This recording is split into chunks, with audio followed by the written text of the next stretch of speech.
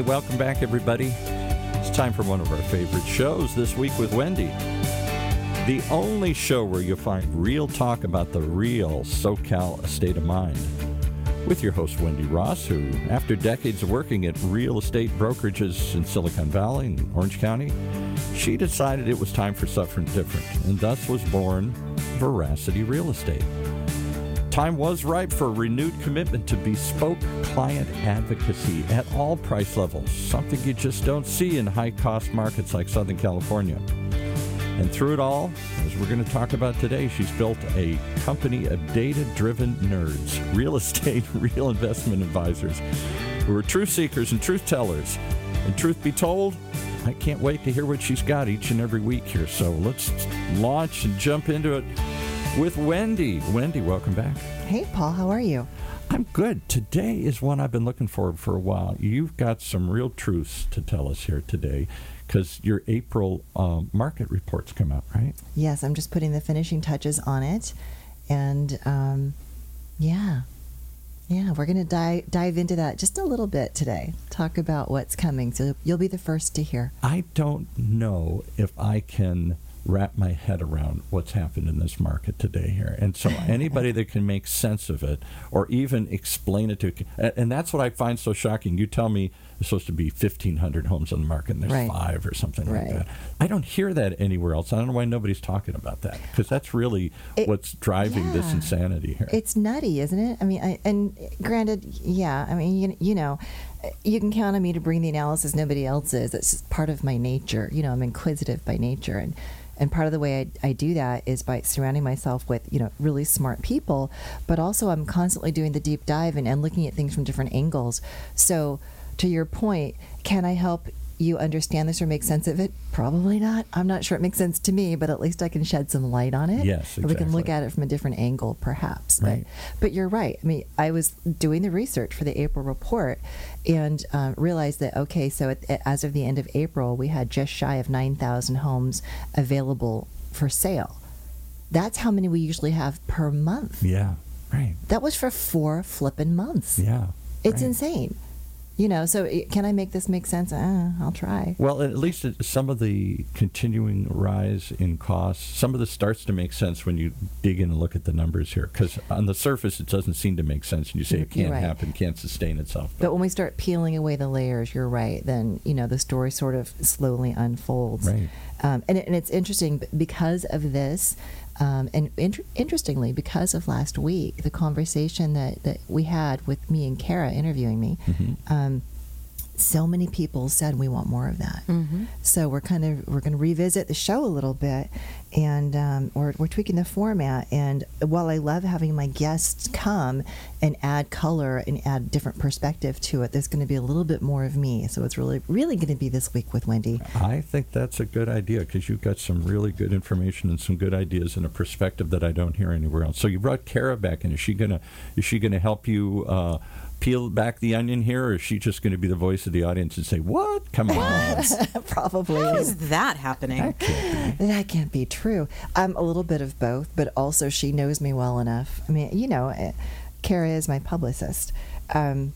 She knows to keep me from going too far down the rabbit hole, so she'll keep me on track. Because I get into like serious nerddom, and I can fall into a silo, and I can't get back out. So I also like to think I bring the voice of the people, because you live and breathe these numbers and these demographics. And what's so interesting is that while maybe people are talking about the numbers and whether or not there's going to be a residential real estate crash, and yes, they understand that Orange County is graying and the silver tsunami is coming, people aren't necessarily making the connections between the two headlines. Right. And that's the point of the analysis that you're doing here, of going behind the numbers and this deep dive. Mm-hmm. And kind of, the why behind it, exactly. And so for those of you who missed us last week, that was the voice of the lovely Kara Stewart. So she's not only a very good friend of mine, she started her career in journalism as a reporter. She's been a serial entrepreneur. She's launched dozens and dozens of businesses. She's the founder and CEO of Alta Lunas Media. And as I mentioned, she is my publicist, and she is the chief brand officer for Veracity Real Estate Company, my company. So Thanks, Kara. Thank you so much, Wendy. It's a great ride, and it really helps us tie together everything that we're doing in the community for nonprofits, for your clients of home buyers and home sellers. And I'm just always fascinated by the real estate investment angle. Having, I'm an Orange County native. All of my businesses have at least been birthed here, even if they've traveled outside. They've grown wings and flown away. They've grown wings and flown away. And so this is as much as it is for me as it is for you. Well, and something, too, that I find really rewarding is that I know I'm helping my clients and their families build generational wealth. I know this. I've done this long enough that I've seen it, and I've had them come back to me and just share their joy over what they've grown and developed.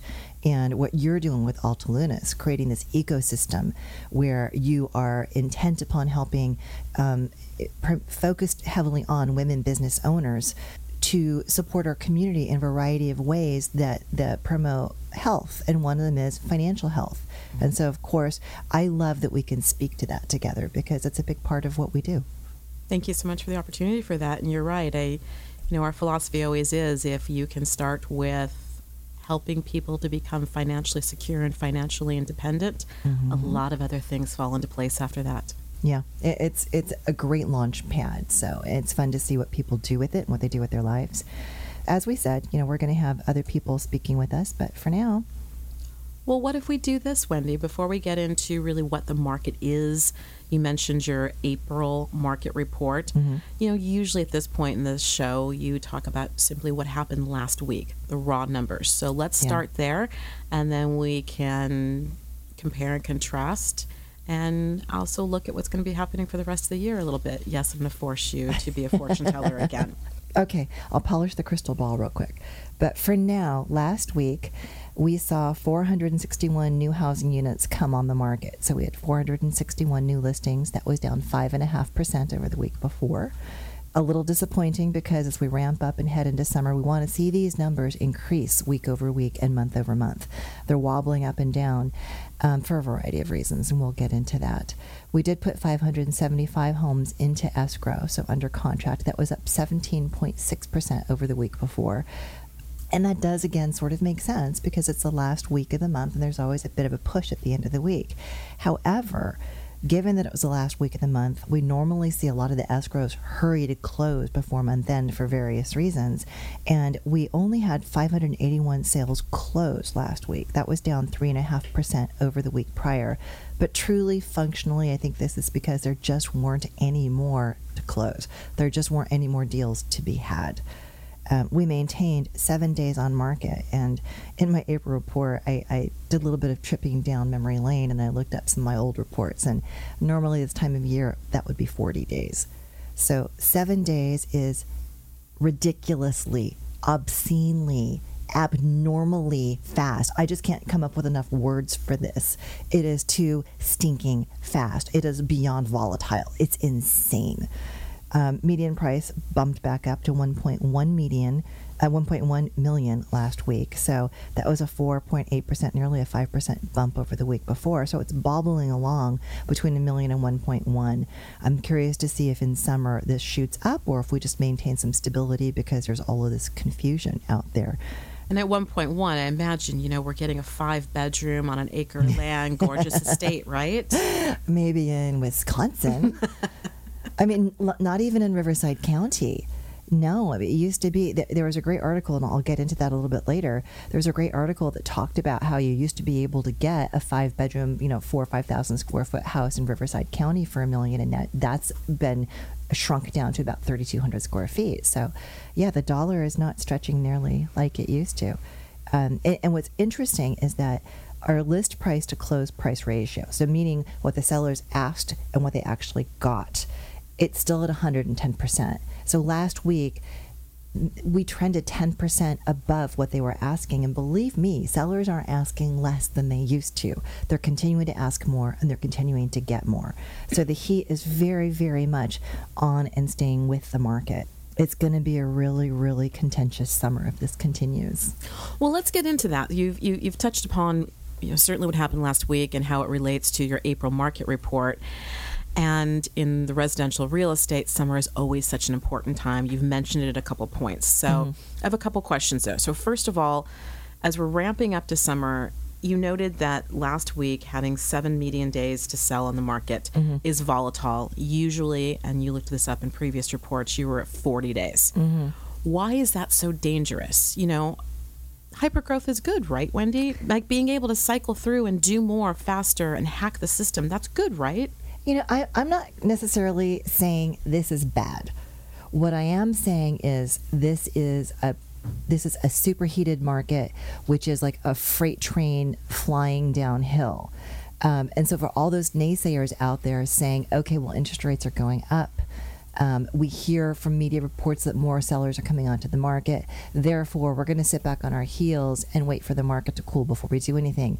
That's where I think the trouble lies, because they're not understanding in my analysis of the post-crash correction of 08-09, the correction didn't come for a couple of years. It took a while for the market to bottom out, for all the for the chum fest, if you will, to subside, and for real buyers to re-enter the market. So that really didn't start until 2012 or 2013. And price acceleration didn't start happening really like we're seeing now in COVID. We're seeing this incredible month over month, year over year now ramp up in pricing that we hadn't seen since going back 10 years to 2012. And in 2012 going to 2013, even then we didn't see the rapid price acceleration start until days on market fell to 36. That was the bottom. That was the fastest homes had sold in months and months and months. 36 days. 36 days. Was the fastest. Correct. We're at 7. Their homes are selling so fast. And what that means, it's not just, oh, okay, homes are selling fast. That is an indicator that there are loads and loads and loads of buyers fiercely competing. It's the buyer pressure that's making things go faster. It's not just because people are walking up going, oh, I'll take that one. We're not just becoming more decisive. We'll go into that a little bit more, because the number last week, and granted this was a moment in time from 1 week of the month, you said that we were up 110% list price to close price ratio, which means that buyers were actually going above and beyond what sellers anticipated. Yes. Again, why are we doing this? Because there's so little to choose from, and we have the largest pool of human beings now living and walking the planet, the millennials. They are a massive, massive segment of our population, and they are here, and they are working, and they must live somewhere. It's not negotiable.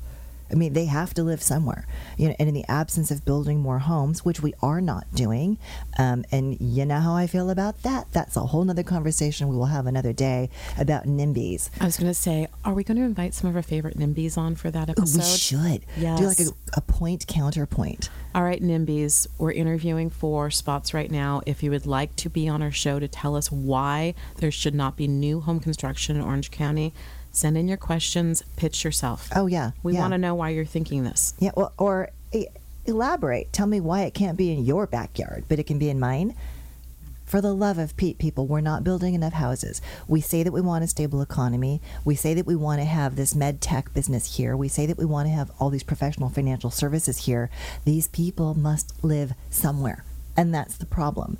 The jobs are here. The people are coming for the jobs. We've done a great job in terms of a county is attracting talent, but we don't have a place for them to live, and they are competing fiercely because they want to be here. They want these jobs, they want this weather, they want to be here. And then of course the senior citizens, like you're saying, the silver generation, the what was it, the great wave or the silver wave? The silver tsunami. The silver tsunami. Yeah, they're not leaving. No.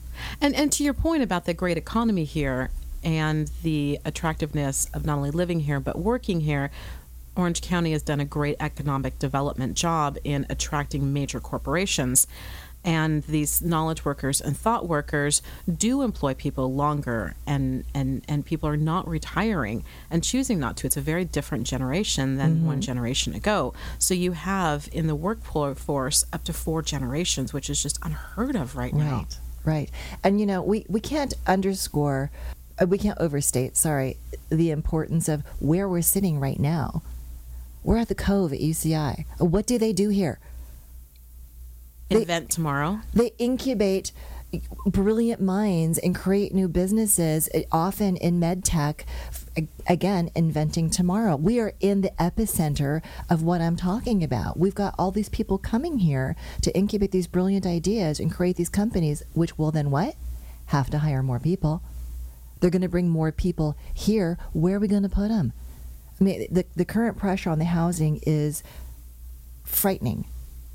And what's sad is that we are becoming like San Francisco, like New York. And when you look at those markets where this has already happened, Silicon Valley is something for us to pay attention to, people. Suddenly, overnight, thousands and thousands and thousands of jobs were created, and all the people went to live there.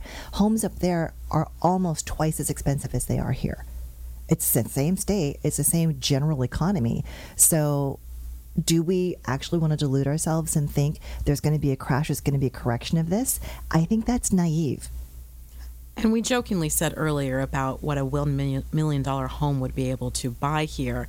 But I believe it was just this week, the Orange County Register published an article talking just about that. They did. It was actually... What did you learn from it? It was a great article, by the way. It was called How Much House Can You Get for $1 Million?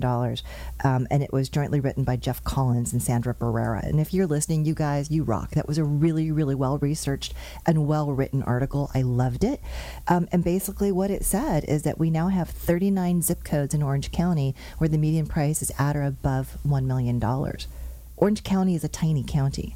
We're about the third the size of LA County. That's frightening. And we used to be the redheaded stepchild, if you will, in terms of everything was cheaper here because we weren't as sexy and modern and powerful as LA. Well, it's changing. And we were behind that orange curtain. We were behind the famous orange curtain. The famous orange curtain. Yeah. So, it's a phenomenon, and if we expand our perspective, which I do, I tend to get hyper analytical, and I can spend days and hours looking at real estate data. This isn't confined to Orange County. It's not confined to SoCal. It's not confined to California, nor is this phenomenon confined to the U.S. We are seeing price escalation in housing issues in terms of affordability globally. And that's important because you do work with international investors. So you are seeing not only this microcosm of Orange County, but this macro view of how people who are looking, again, go back to the generational wealth and to invest it and to spread it to the hottest markets. You're seeing that that's happening globally. Yeah. And we are becoming global citizens. Yes, COVID did, throw a wrench in that, and a lot of people didn't travel as much as they would have. But for example, a gentleman friend of mine has 3 grown sons. 2 of them don't live in the U.S. One's in Vietnam and one's in Australia, and they're working remotely and they're doing what they're doing there. And what we're hearing reports of is that housing's getting exponentially more expensive there. Poland, I know a few months ago, reached a peak in housing expense that no one foresaw coming. Kind of sound like Warsaw. Anyway, Freudian moment there. Scandinavian countries are seeing the same thing. England is seeing the same thing. Before the Ukrainian crisis, of course, most of Eastern and Central Europe has reported the same thing. So, yeah, this is something that we're stuck with. And what we need to do is determine if we're going to get off our heels and get in the game and put our homes up for sale or not. And if you have a home that you don't intend to live in forever, you might want to think about what your plan is. Of course, being able to have an advanced copy of your upcoming market research report, one of the lines stood out to me. And it was essentially, as long as buyer pressure remains strong, prices will also remain strong. This has been reflected in OC's median price reaching $1.1 million last week. Is this going to be an anomaly, though? Please tell us this year is going to be an anomaly. Are these the trends that are going to be seeing and being playing out year after year? I would say last year was the anomaly. 2021 broke records in crazy ways. The number of homes that we sold versus the few of the homes that we had available. And we saw things like 59 and 60% absorption rate of available inventory. And that flies in the face of a normal 30 to 34% absorption. And what I mean by that is if there's 1,000 homes for sale, we would normally sell 300 or 340. Whereas last year when we had 1,000 homes for sale, we sold 600. So that really was, I think, the gorilla in the marketplace. So far this year, we're not quite as hot as that, but that doesn't mean things are crashing. It just means they're a little bit less freaking insane. So this year, It's going to be a lot more of the same. I mean, we're already at pace where we're selling through 52% of the inventory, and we're not even into the peak season yet. What is the traditional peak season? Traditionally, it's June, July, and even though normalcy has something we haven't been familiar with for 3 years now, we do still see these bell curves, in the calendar in terms of how many homes sell when. And we do have fewer, at the end of the year and into the Q1 of any year. It peaks Q3, at the end of Q2 into Q3, and then it starts to taper down again into Q4. So, what I think is going to be our best indicator is the list price to sales price ratio. Yeah. Because sellers are going to continue to be aspirational. Of course. I mean, who doesn't want to sell their house and get top dollar, especially if they need to buy another house and they need top dollar to buy the next one? So, of course, they're always going to be as aggressive as they reasonably can with their asking price. What is anomalous of late is this. I have never in my career seen a 12-month trend where the sold price was higher than the list price consistently month after month for a year. You'll see it 1 or 2 months, and then sellers are like, we overreached, and then it backs off. And then, okay, maybe another month, and then it backs off the following month. It's a little herky-jerky. It's like, okay, we get more, we ask more, we get less. And it's just sort of this So this 12-month run-up is really something that's never happened in history, to your knowledge. I've never seen it. Forever. Never, ever. No. So, sorry, Miss Jackson. All right. And as you said, again, dipping into the report, there's, as of this writing, homes were still selling 5 to 10% above list prices. List prices continue to soar and climb. Mm-hmm. But there's this pool of qualified buyers is behind this, right? Right. So what is this looking like? You've already said the millennials are out in force. Mm-hmm. They've been held back for so long. They're trying to now finally the late start to their homes and their families and all of the other things that we understand. Mm-hmm. But today's buyers face a very different environment than buyers did even 15 years ago. Absolutely. Certainly different than a generation ago. Mm-hmm. What does that look like? How are they being able to qualify? I've heard you say, well, you have to prove your ability to pay. I remember when I bought my first house, even I was laughing hysterically, like, really? You're going to let me buy a house? Right. I have no ability to actually pay this every month. And they let me do it. And that was the backbone, honestly, of all the reforms that came after that last meltdown, was lenders were not allowed to give someone a loan based upon the collateral alone. They had to establish ability to repay the loan. And strangely, that was missing from the equation before. So go figure. What could possibly go wrong? I mean, come on. I think we saw what could go wrong. So obviously that's out the window. Reforms have said, okay, no, we really have to prove that you can afford this. And if not proving it through show us your paycheck stubs, prove it by showing us your bank statement so we can see, 24, 36 months worth of money in your bank account. That is proof of assets. That's proof of cash flow, whether or not it's directly a paycheck. So, and technology has really, really aided banks in both quickly verifying, yep, the money's still in the account. Yep, they still have that job. And, oh, no, that looks like fraud. So they're weeding out the bad guys faster. And there's just not as much opportunity for shaky loans to happen now. So how are buyers qualifying for higher than ever prices? Something that I pointed out after 2009, 2010. I noticed in Orange County when I arrived at the beginning of the millennia that it was not okay to act as if you were poor. I know this is shocking for some ears, but bear with me. It was not cool to act like you couldn't afford everything you wanted. Fake it till you make it. Have you ever heard that spoken in Orange County? I had never seen so many leased Bentleys in my flippin' life. I was like, what are you doing? Why do you have $1,000 car payment? What the hell is the matter with you? So this abruptly shifted when the market melted down, and suddenly it became chic to talk about how much money you were able to write off in your short sale. Like, oh, well, the bank wrote down $1 million, so we walked away from $1 million in debt, and suddenly austerity was chic. And the rise of thrifting, for example. Mm-hmm. I think we drifted away from that a little bit, and austerity chic is back. I am really impressed by how many of my first-time buyers share a car. You know, they're couples and they're either married or living together, and no judgment, but, you know, they are each other's people. And they're sharing cars, and they're not ashamed of it, or they're doing social ride sharing.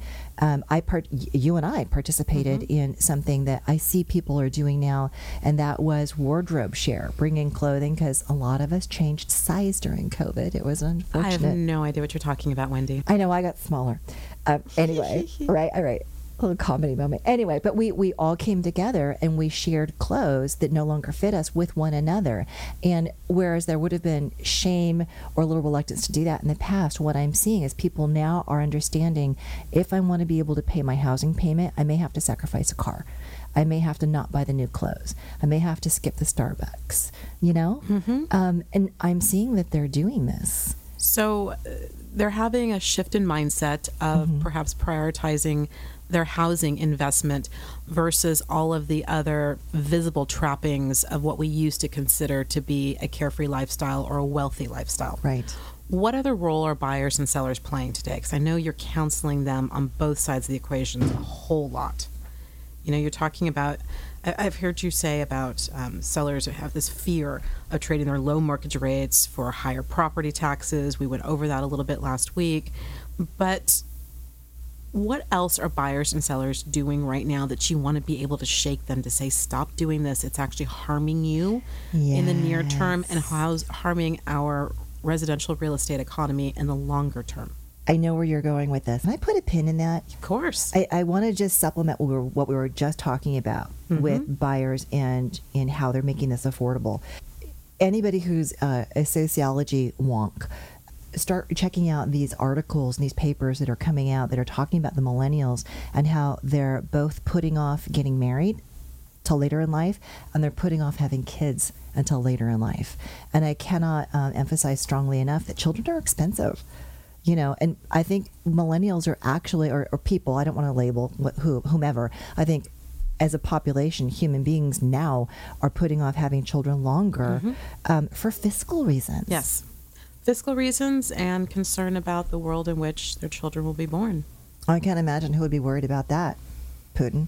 All right, it's not a political show. I just had to drop that bomb in there. Okay, so what other roles do I see buyers and sellers, or sellers and buyers doing that makes me want to shake them till they rattle?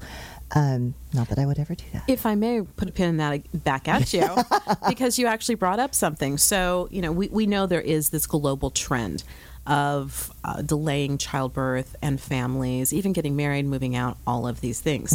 But as these families finally are able to, or couples and small families are able to move into what used to be their starter homes, you know, traditionally they would move out of it when their families grew. A lot of them aren't able to do that anymore, right? Right. So that's even shifting the dynamic of looking at one's home, perhaps staying in it longer, turning to remodeling, trying to make the space they're in work for their growing family, which is also a shift, because before they would just abandon that house and move up and trade into a different, but that was a life cycle as well. You know, got married, have a kid, have children, have a few more children, move up again, kids go off to college, empty nesters, then they start to downsize again. Yeah, and we're seeing that again through the numbers, because numbers don't lie. I love my data. It used to be in Orange County that homes would turn or resell after 6 or 7 years. We're at 11 years now. So clearly they're staying put longer, and they're making the most of what they have. And this is definitely why I can't get a contractor to save my life. They're so busy. You know, they're out there doing all these tweaks and home improvements, and I don't know if they're adding safe rooms or what they're doing, but definitely soundproof rooms, right? Because people are working remotely and you know, Zooming. They're Zooming, man. They're Zooming from home. All right, so where were we? All right, let's go back into buyers and sellers, what you want them to know, because I do want to make sure we spend just a few minutes on this show to talk about, where do you get this information? Because it is so different than others are reporting, either in headlines or from either, you know, other brokers and realtors. But let's get into that 1 second. So to finally, you can answer the question about buyers and sellers and what you need them to know. Okay. The biggest issue that I see now, and to your point, when you pose the question, they're getting in their own way, because there is enough wealth here. would-be sellers, and I call them would-be sellers, are saying, I'm not going to sell my house until I find the replacement. So I'm just going to keep this one off the market, and I'm going to go and I'm going to gobble up that one over there. And then they complain that there's nothing to choose from. It's because all the sellers are doing the same thing. Like, put your dang house on the market, will you?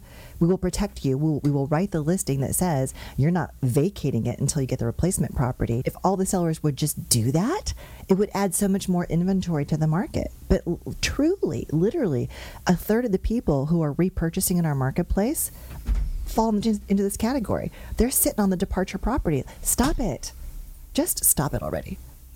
Put the dang house on the market. Put the house on the market. Moving on. All right. This data, this gold mine, this treasure trove. Why is it credible? Where do you source it? Okay, so there have been a lot of aspersions cast upon the MLS, the Multiple Listing Service. That is my source of choice.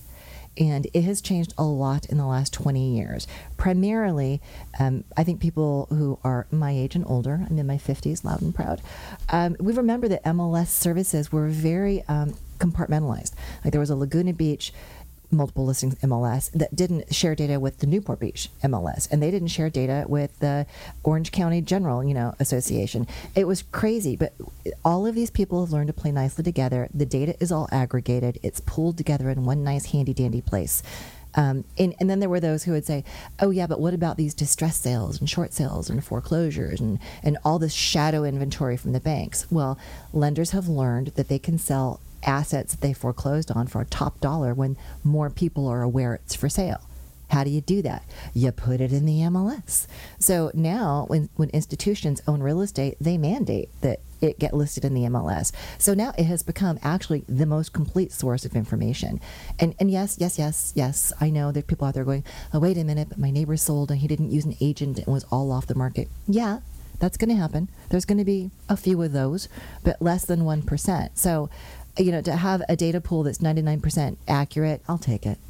But it's only as accurate as input, right? Because a human being actually manually enters this. Garbage in, garbage out. Right. Yes. Yeah, well, okay, so, and I know you've heard me scream on occasions because the way it works for a real estate person, we can go into this MLS treasure trove of data and say, I want to look for all homes in Orange County that are detached, that have at least a 7,000 square foot lot or whatever. I can describe whatever sort of criteria I'm looking for, and poof, up comes this list. And invariably, when I'm scrolling through these listings, I'll find one that is very clearly an attached property, but some bonehead just ticked the wrong box and called it detached. So yeah, the data is not perfect. It is not sanitized. Certainly, there's very little oversight. We actually have to report on one another, like, hey, dear MLS board, this person screwed up. And often you'll see things subtle, like a listing agent will have a property that they're selling and it's fully detached. There are no common walls, and they see that the zoning says condominium, and they assume that's wrong. So they then describe it as a single family residence.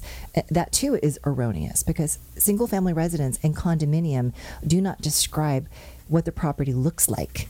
They describe the legal definition of the property. And that can vary from city to city. So don't think this stuff's easy, people. I mean, we actually have to know our stuff in depth. So the legal definition of a single family residence, or an SFR, is that you own the structure, the building, and a specifically defined piece of dirt upon which that structure sits.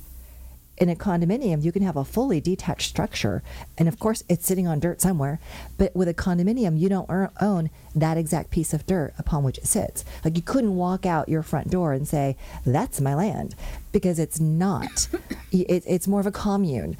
Each condominium owner owns a proportional interest of the land upon which all of the community sits.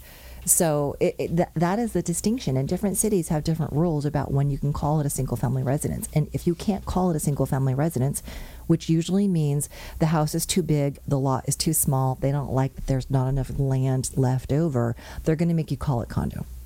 So they're going to make you call it a commune, and that happens when it's being built and developed. It's not like something you can change later. It is what it is. So a lot of data analysts and a lot of my compatriots may pull data for single-family residences only to compare those trends to condominiums. And I'm not disparaging that because the two property types do tend to move differently. I would say more commonly attached and detached move more differently. And that is one way to study the data. But because my job is not to be a data analyst, my job is to sell houses, I choose to put it all in one bucket, and I just go into the MLS data and I say, I want to look at only Orange County, everything you want to call residential. Just give me everything. And that's going to encompass anywhere someone's likely to live. Condos, single-family residences, mobile homes, duplexes, triplexes, quadruplexes, those are all going to be in that bucket. And that's why you often aren't making a distinction among them, because of the various types of properties are labeled differently in different cities. Mm-hmm. And you're really looking at what the buyers need and want, regardless of how it's labeled in there. Yeah. And I'm just studying the phenomenon of housing. Yes. And I'm talking about the phenomenon of housing. And because I pull the data the same way with the same search criteria, my trend analysis is accurate. But you may see, like in Stephen Thomas's housing reports, he may say that there was 3,200 houses on the market, and I may say that there was 3,600. Well, it's because we're pulling data with different criteria. He may be excluding quadruplexes. I don't know. I'm guessing. I'm just saying. But the trends will be consistent, and the market movement will be consistent because what we're watching in the same way individually. And if I do want to see the difference between like SFRs and condos, I might pull up an industry data source like CoreLogic. CoreLogic does a great job of a Southland market report, and anybody can go to dqnews.com and look at that themselves if they want to. And it will show you the difference in price appreciation by county and by city for Southern California, SFR versus condo. So, if that's your joy, go crazy. And I learned in reading your report and having some time to play with MLS, Orange County used to have yurts listed as an actual dwelling type. Paul, did you know that? No, I'm not even sure what a yurt is. Do you know what a yurt is, first of all? Yeah, this indoor cat had to look it up and thought it was a joke, and it's not. I seriously did when I first moved to Orange County, and I saw... They listed yurts? Isn't that something they do like in Mongolia or something? A yurt Aren't they built in trees or something like that? It's like half tent, half wooden structure. We're going to get hate mail from the Yurt Lobbying Association. And I am not disparaging yurts. I simply am an urbanite, and when I moved here... I might be. I did not know what a yurt was, so I had to look it up. And somehow someone must have realized there are no yurts in Orange County because suddenly that property type is no longer a searchable option in our MLS. Wow, so yurts have disappeared. Yurts have disappeared. Okay. However, before we turn it over to Paul, if you own a yurt in Orange County, we want to hear from you. Call us. We have so many questions. Please call, send photos, videos. Let's do a show. Let's go there. Yeah. Road trip. Exotic housing styles. Yeah. Do you live in a tree house? Inquiring minds want to know. Your Villa Park neighbors probably don't like you if you do. Hey, we even want to hear from you more. But let us not hate, because I have a listing coming up in the Temecula Valley area, and they have a very, very, very sexy treehouse with a kitchen and everything. Wow. Yeah. A kitchen and everything? Well, a kitchenette, of course. A real house. Mm-hmm. Yeah. Not just a little boarded up shack. Right. We got to keep it interesting. Keep it spicy, right? Okay. So, Paul, would you tell us about our sponsor? And I know you have a few questions before we let Wendy go this week. I do. Well, before I get into my questions here, nobody should have a question about the world of that you built around you here, the network of strategic partners that includes our sponsor today, Ford and DiIulio. Ford and DiIulio, as we've said many times, is an Orange County-based boutique litigation firm with experienced attorneys from the big law firms. The founders who put together Ford and DiIulio did so on the concept of aligned interest, something that they see where their success is related to your success, where they're rewarded for being efficient and effective and not just for dragging it out forever, and where they engage in the relentless pursuit of their own clients' goals, whether in litigation, mediation, or at trial.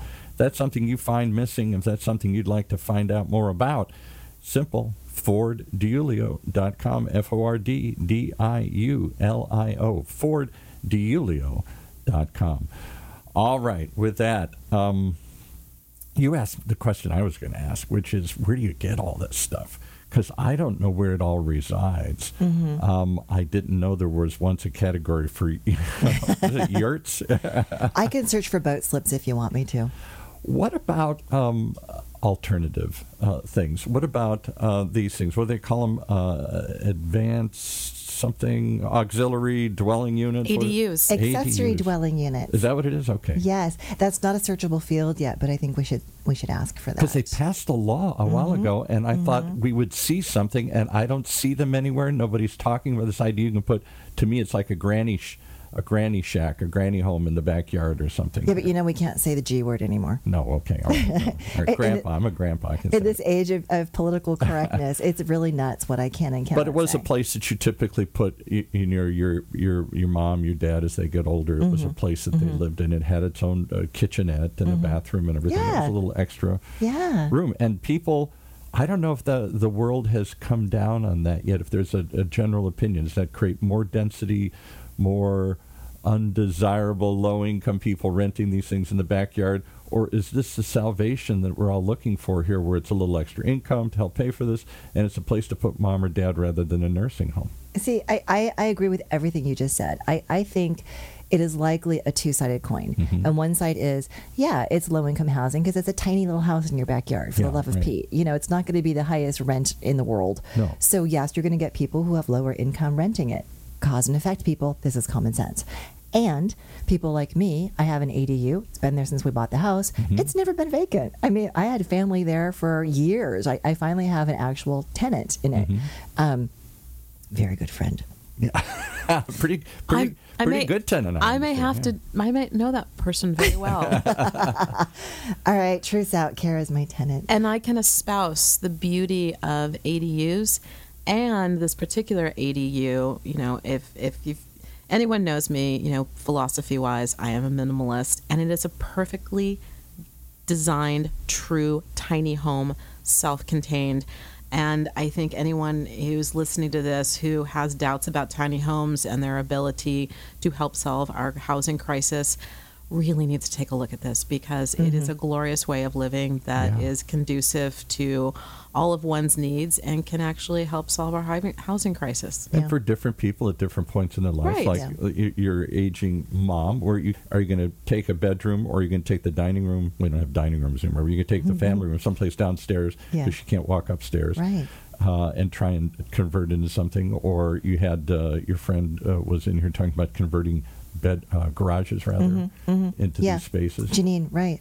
Well, and something too that I think maybe people don't think about when it's not happening in their family, when it's your relative, regardless of relation, but when it's your relative who is aging and needs a place to be, it's a little inelegant to put them in a guest room as if they're your child. Yeah. This is an adult human being. Right. They want a little privacy, please. Right. Can I make my own snacks without you like jumping up and getting something for me? It's like, I'm not dead yet. And I think there's maybe honor is a strong word, but it's honoring them. It's not saying, okay, you're totally helpless now and you're just going to lay in a bed in the back bedroom here.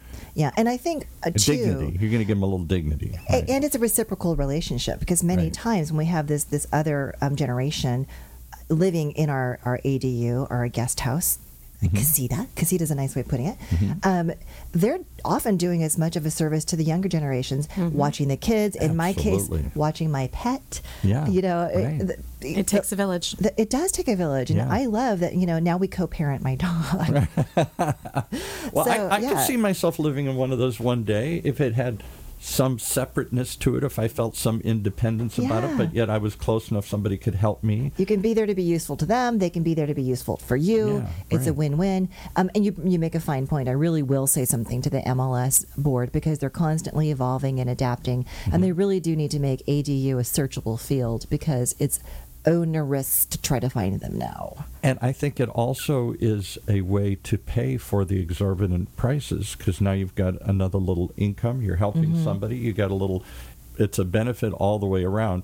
Again, if it can accommodate, these neighborhoods weren't built for more cars and more people necessarily, whatnot. So there's some downside to that. But I could see there's lots of people in my neighborhood, for example, who still live in a house, and there's only one, maybe two people living in the house. And once it was built for 4 or 5 for a family. Yeah. It's interesting. You're making me think about this, but I actually have 2 listings that are coming on the market. One more imminently in a couple of weeks in Eastside Costa Mesa. And when they did their remodel, they added a really lovely ADU upstairs. So, and the other one, as I mentioned, has a treehouse. I'm not kidding, but it's a fully functional, effectively an ADU. Yeah, so, right. so 2 of my listings coming up already have this, and I'm really proud of them for doing that. You know, and they did it for different reasons, multi-generational in both cases. You know, so we shouldn't look at it, I think, as, oh, well, they're just doing it for their own family. Well, yes, and that means that family is not competing with you for a rental, so you're welcome. Yes, you know, exactly. it's a win. It's a win. Build the ADUs, people. Okay. All right. More Well, that was housing, my please. question. All right, then. We are almost out of time, Wendy. It goes so fast. It goes so fast. Did I but say that much? We'll be back next week. Don't Very worry. fine. But before we do, we've always had a tradition also about talking about community partnerships.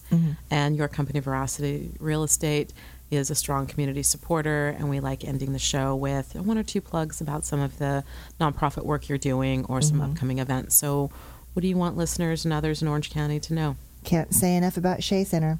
Shea is an equestrian center where they actually practice hippotherapy, and I did not know that that did not mean they use hippos. They do not.